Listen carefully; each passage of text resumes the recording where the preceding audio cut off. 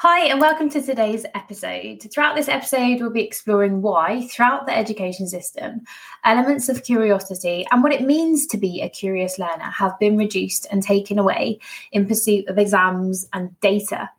Also, we'll be delving into why it's important to foster and nurture curiosity way beyond reception and the sandpit and into Key Stage 2, Key Stage 3 and Key Stage 4 to inspire lifelong learning.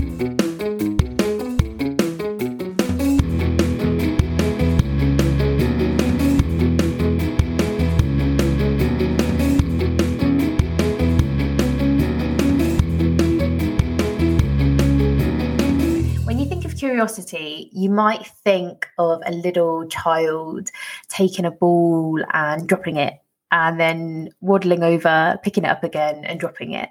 And you might think back to when you were younger and you were full of questions and you'd say, why? And your parents would get so sick of you asking why. And in education, curiosity is first of all encouraged. When a child goes to nursery or to reception, there is stuff everywhere. They have messy trays out with dinosaurs hidden in the sand. You've got paint going on. You've got outdoor areas where the kids are encouraged to play outdoors as much as possible. You've got teachers running around after them with clipboards, trying to just write anything down that they're saying or any questions that they're posing about the world around them. And if you were to step into a nursery or a reception class, typically more a nursery though, you would see a hive of activity and a hive of excitement as the children all together understanding the world and understanding themselves within that world. But then reception starts to creep in, and Key Stage 1, so that's year 1 and 2, when they're around 4 to the age of 7. And it's more encouraged for them to sit on the carpet and learn more and look at the teacher and then complete a worksheet. There are not many schools in place at the moment that encourage that deep dive curiosity that is so prevalent in reception and nursery schools. And there are many reasons why, but on the whole, it's the curriculum that stifles curiosity, and teachers are really scared to break away from the realms of having written things just in case Ofsted knocks on the door or if the head teacher wants to scrutinize books. There's a lot of lack of curiosity in schools, and the issue with this is that at the age of 4 you have all these questions arising from children, and it's encouraged by educators. But more and more children are encouraged or discouraged really to ask questions. And it's really disheartening, especially when I hear of sixth form students, GCSE students who are discouraged in some classrooms, not all, to even raise their hand and ask a question. So on the whole, curiosity is fundamental to learning. And if you are discouraging any of your students from taking part in elements of curiosity, they're probably not going to learn very much. I think it's really common, and most people understand that if you are just spoken to all the time and consistently, you're never really understood and you never really learn in the way that than if you were to investigate something and go and seek out the truth yourself. And so I think curiosity higher up the schools, in terms of secondary schools, Key Stage 2, and even A-levels, the curriculum should be taught in a flipped learning sense. And there was a guy called Salman Khan, and he wrote a book called The One World Schoolhouse.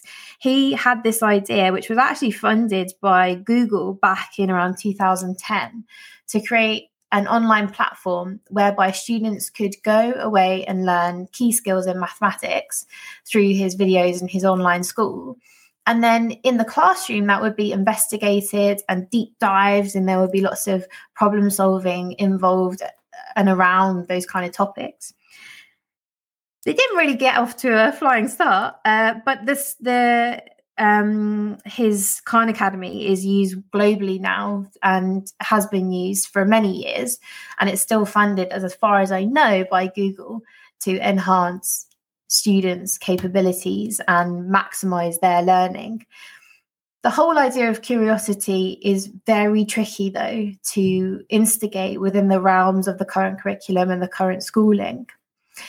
Not very often are children asked to give their own views and perspectives about what they're learning.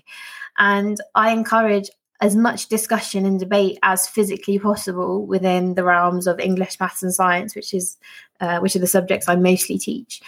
But students aren't really encouraged to discuss their own ideas or even have a point of view within these topics, because I think traditionally maths, especially in science, is seen as a very black and white subject. When in actual fact, if you look at the definition of science, it's seeking the truth through repeated investigation and measure.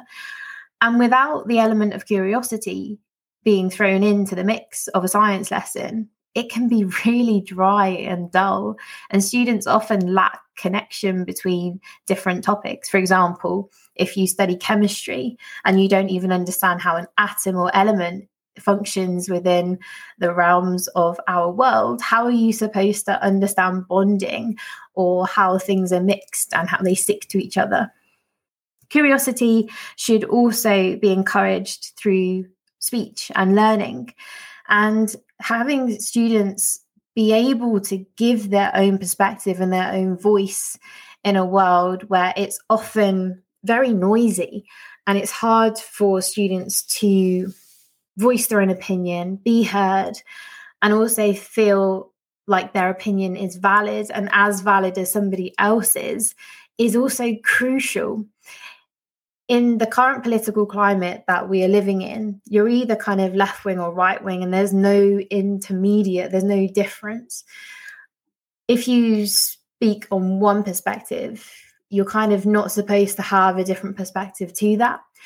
And if we don't start encouraging curiosity about big world events as well within our education system, then there's this huge danger of, and it's already happening, of kids getting into a rabbit hole with social media and never really being curious about what it is they're watching, who it is that they're listening to or watching, and why they have their own opinions. And if you're listening to this and you are a parent, it's probably a good idea to ask your children or your teenagers why they follow a particular train of thought or why they are interested in what they're interested in, because it will get them thinking and it will get them to question themselves. And I think it was Socrates that said that unexamined life is not worth living. And I think if you're not curious about the world around you and you're not curious about the choices you're making and the decisions that are basically governing you, then you may lack the idea that you are an individual and that you have your own purpose. These are really deep ideas, but within the realms of education at the moment, they're kind of stunted. The growth of curiosity in young minds is not often very much encouraged. And it should be, because all children have the enormous potential to be something and to do something that is beyond the realms of their own imagination. And if they're able to have that voice, to be encouraged to explore the world around them, then they'll be able to. My little girl's school has a forest school element to it on one afternoon a week. And they are able to just explore the natural environment because it's set in a little village. And she loves it. She loves getting dirty and finding bugs, and they make fires. And it's kind of a very much away from traditional curriculum. But they're able to explore bugs and dirt and what happens if we put loads of water down this mud and run all over it. And they often come back really muddy. But one of the things I really like about the school that she goes to is that they have this really deep ethos of all children from reception, nursery, up until year 6, being able to have that afternoon or that morning outside, irrespective of the weather. And a lot of schools obviously can't facilitate this because they don't have the areas to do so or the trained teachers in forest school to do so. But that element of curiosity being played out every single week is nurturing something wonderful in all these children, and they'll hopefully appreciate nature for the rest of their lives and feel connected to it.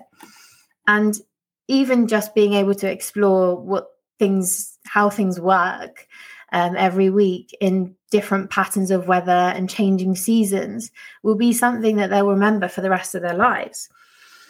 Curiosity can also be fostered in other ways, and bringing in experts is one way, but it can be quite expensive for schools. So another way is literally just to have discussions and debate. I've mentioned before that I run a debate club in the school that my daughter goes to. And it's so wonderful hearing the different perspectives from all the kids because they're from a range of different backgrounds and they have a range of different understandings of the world. They come with their own opinions, which is basically their parents' opinions about the world.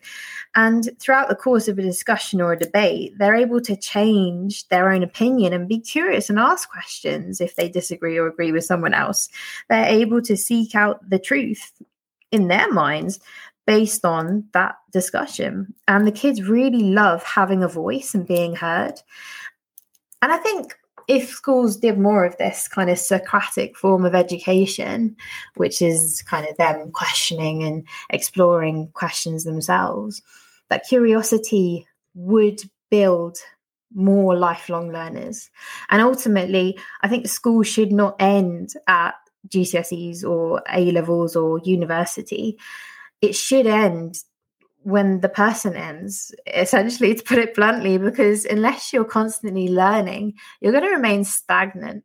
And there are some kids that you can see are stuck in this rut of, I don't relate to this education. I don't relate to anything on the curriculum. I'm uninspired. And then they begin to switch off. And I cannot tell you the amount of kids that I'm meeting right now who are so uninspired by what they're learning about in school because there's no curiosity. There's no questioning. There's no interacting with anything. Most teachers at the moment in secondary schools, as far as I can gather, are just putting PowerPoints up and reading from them. And they're not even encouraging questioning in their classes. It just seems really crazy that we're facing this teacher, retention issue within our secondary schools, but we're not helping the teachers that are in it to enjoy their job more.